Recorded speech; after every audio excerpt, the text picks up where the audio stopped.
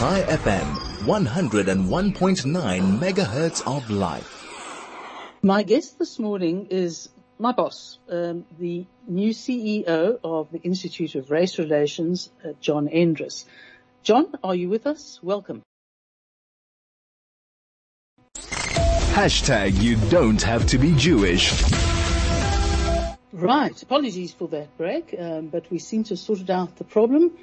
John, do I have you? Morning, Sarah. Yes. Good. I introduced you in your absence as our new CEO, so I'll go straight into it now. You and our outgoing CEO, Franz Krunier, have done a presentation on this. You've done a strategic analysis of 2021, and I thought it would be an idea to present some of the issues to our listeners. And perhaps the first question I'd ask is what you would regard as seminal events of 2021 that will have an impact not only on what happened in 2021, but will have an impact going forward. Well, looking back at the year, I would identify two really seminal events. The one were the July riots in KwaZulu-Natal and parts of Gauteng, which I think really demonstrated the extent to which the state is receding in its capacity and ability to maintain law and order. But it is not only in that area where the state's capacity is receding, but also in many other areas. It's from issuing licenses, such as driver's licenses or firearms licenses, to many other areas of state activity where the state really isn't doing so well at the moment. And I think that is a trend we're going to see continuing over the next few years. And the other seminal event of the year was certainly the local government elections. They were a watershed in South Africa's democratic history for three primary reasons that I'll name. The first is that the ANC for the first time dropped below 50% in national support. That is something that has never happened since 1994. And it is quite possible that this is a one-way street for the once so dominant governing party in South Africa, and that this is a dip from which it will not recover. Secondly, what I thought was very important in these elections is that the EFF did not manage to break out of its 10 to 12% band. It has been stuck there since being founded, soon to be a decade ago. And that is in a way quite encouraging because the EFF presents, I think, a clear and present danger to the democratic development of South Africa and, of course, to its prospects for greater prosperity and progress. And the third important development was that the smaller parties managed to really increase their share of the vote quite considerably. If you look at the 2016 local government elections, the smaller parties, and that is all the parties except for the ANC, DA and EFF, managed to get a combined 11% of the vote. And in this year's elections, they managed to get 22%. So they doubled their share of the vote. And I think that fragmentation or shifting of support to smaller parties is also something that we're going to continue seeing in the next years, in the run-up to the 2024 elections. The Institute has come up with a concept of the old buffalo and the wild dogs as a consequence of this election.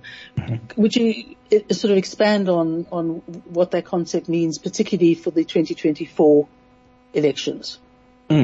So the idea here is that we're trying to set the political dynamics in the country in a visual image that makes it easier to understand what we're looking at.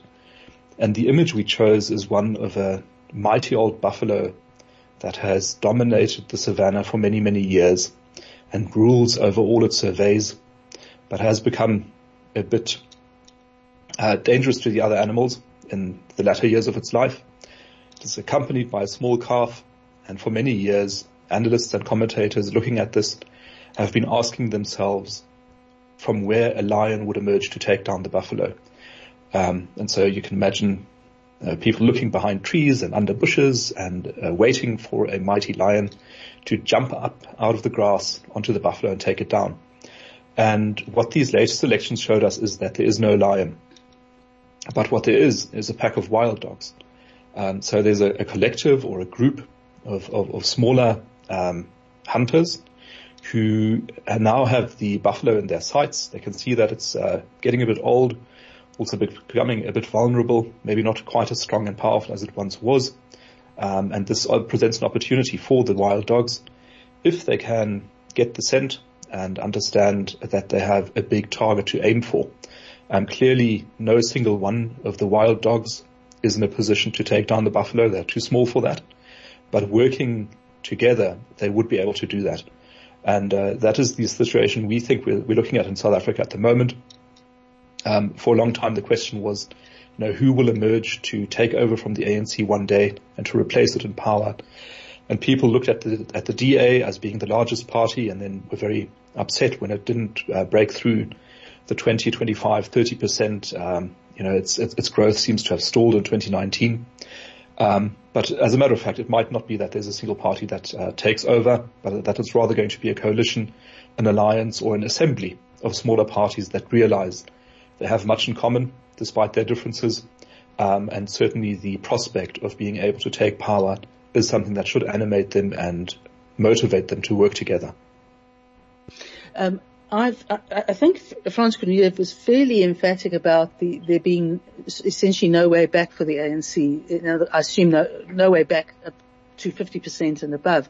I've read a couple of articles recently that take a sort of different view to ours, that say that it will not be easy to get rid of the ANC, that despite all its misgovernment and missteps, it still attracts support, even though increasingly its support is simply not voting at all.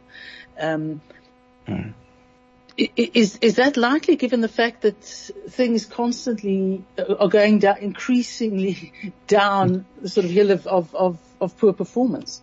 I mean, you try to read the indicators and then draw conclusions from that. And I think on that basis, it was also that the Institute of Race Relations has been expecting the ANC to lose power either in 2024 or 2029, and has been saying that since 2012, which was a long time ago.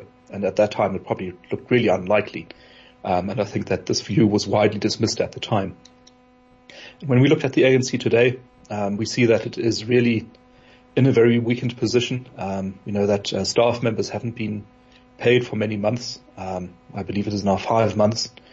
The state itself has run out of money. We're running huge budget deficits. The debt is accumulating. The debt servicing costs are growing very fast. We've run out of electricity as a country, and it's just all over. It's a picture of retreat and weakness. And at the same time also, there isn't really an indication that the ANC is feeling confident and self-assured, which is what you need to do if you want to attract significant votes. But if you're looking dejected, demoralized, and weakened, you tend to lose votes. You just tend to drop your share of the vote. So I think all these signs make it pretty certain that in 2024 the ANC is not going to strengthen by then. I think that's almost a certainty. But at the same time, this doesn't mean that somebody else is going to take over from the ANC in 2024, because it is of course quite possible that the opposition will not be able to work together and will instead squabble and fight amongst each other, amongst the smaller parties, thereby leaving the field wide open for the ANC to continue in power, maybe in a coalition with other smaller parties past 2024. But this outcome would really be a result more of opposition weakness than ANC strength. So at the moment, what it's shaping up to be is a situation where the opposition parties really have everything to win and everything to play for. But it does take a bit of strategic focus and a bit of concentration and a bit of discipline in order to get to that point. Any lack of discipline or focus at this point, I think, is going to be fatal to that effort. I want to look at another issue that isn't a seminal event in the sense that we've described, but becomes a seminal event of immense concern, and that is that a few weeks ago the unemployment rate, by the extended definition, which is extended to those who've given up or looking for work, is nearly 47%, and 77% in the 15 to 24 age bracket. There was an article in the Sunday Times by Colin Coleman, who was the former Goldman Sachs CEO, Southern Africa, and he was basically saying we need pact. We need to stimulate the economy, to encourage training, to encourage the retention of employees instead of retrenching them because things are bad, etc., etc. My sort of non-economic brain went to the idea that he said there's money for it. I'm not so sure. And the other thing he said that I was really a bit concerned about was he said, we all know that we need policy and fiscal change. Well, yes, we all know, except those responsible for the policy change, and that is the government. Well, I think, the natural inclination of the governing party is to address or try to address problems with more intervention. And that is an approach that doesn't really work in South Africa. So we've really got a very large state, a very powerful state, a very interventionist state. And it's interventions that have led to the crisis that we face. You raised the problem of unemployment, and I think, that really is, I think John Steenhuisen called it a humanitarian crisis, which it is, because many people, are not only out of work, but they've been out of work for many years, and they've got no prospect of finding work because the policy environment is not one of conducive to a growing economy. And the problem here for the ANC is that the kinds of changes that are needed to get the economy growing are bitter pills that it is, I think, incapable of taking. It would mean things like abandoning the threats to property rights encapsulated in policies such as expropriation without compensation, which is being voted on today, at least the constitutional amendment is. It means abandoning the idea of prescribed assets, which would mean using private savings to fund state infrastructure projects. It would mean abandoning the national health insurance and finding a better way of ensuring universal coverage. It would mean abandoning cadre deployment and race-based empowerment policies and really focusing on merit to make sure that whatever roles people perform in the economy are performed as competently and as professionally as possible. That is currently not the situation we are in. But for the ANC to make these changes would really mean abandoning core parts of its identity as a socialist and revolutionary movement. And I think because it is so closely tied to the ANC's identity, it simply cannot make these changes. So whenever the government talks about reforms, you will notice that they are mostly related to increasing the role of the state and trying to spend your way out of trouble through employment programs, through skills development programs, through massive infrastructure investment projects, etc., etc. But ultimately, we've got a pretty incapable state which is beset with corruption, and expanding the powers of such a state does little to improve the economic and social situation of the country. The thing that I struggle with is there seems to be an inability or failure to understand that jobs are not created for jobs' sake. Jobs are a consequence of an enterprise, be it public or private, that needs people to staff it. And if organizations do well and they expand, they need more and more people. It's not a process. It's not, they're putting by trying to create jobs out of nowhere, they're trying to put the cart before the horse. Is this a sign of desperation, or a sign that really don't understand how things roll? I think it might be a bit of both. And I think you're quite right. Creating jobs is very easy. You can just pay people to dig holes and close them up again, and then you've created a job. But that's not really the kind of job that advances an economy, because it is not productive. And the state, I think, specializes in creating non-productive jobs, especially through employment schemes, and they are not a sustainable way out of the unemployment crisis that we face. To address that crisis, really, the private sector has to create jobs. And for the private sector to create jobs, it needs to see value in the people that it employs. And, there has to be a prospect of profit at the end of it. Otherwise, companies are not going to do it. And the policy environment we're in at the moment makes companies fearful of employing people. It makes them fearful of investing because they are not certain that their property rights are secure, that the policy environment is conducive, and that they will not be targeted by the government in some form of expropriation, be it regulatory or statutory.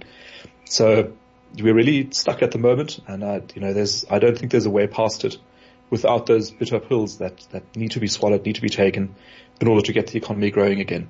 And that is something I think we're not going to see with the ANC because it's too closely linked to its identity as a revolutionary socialist movement.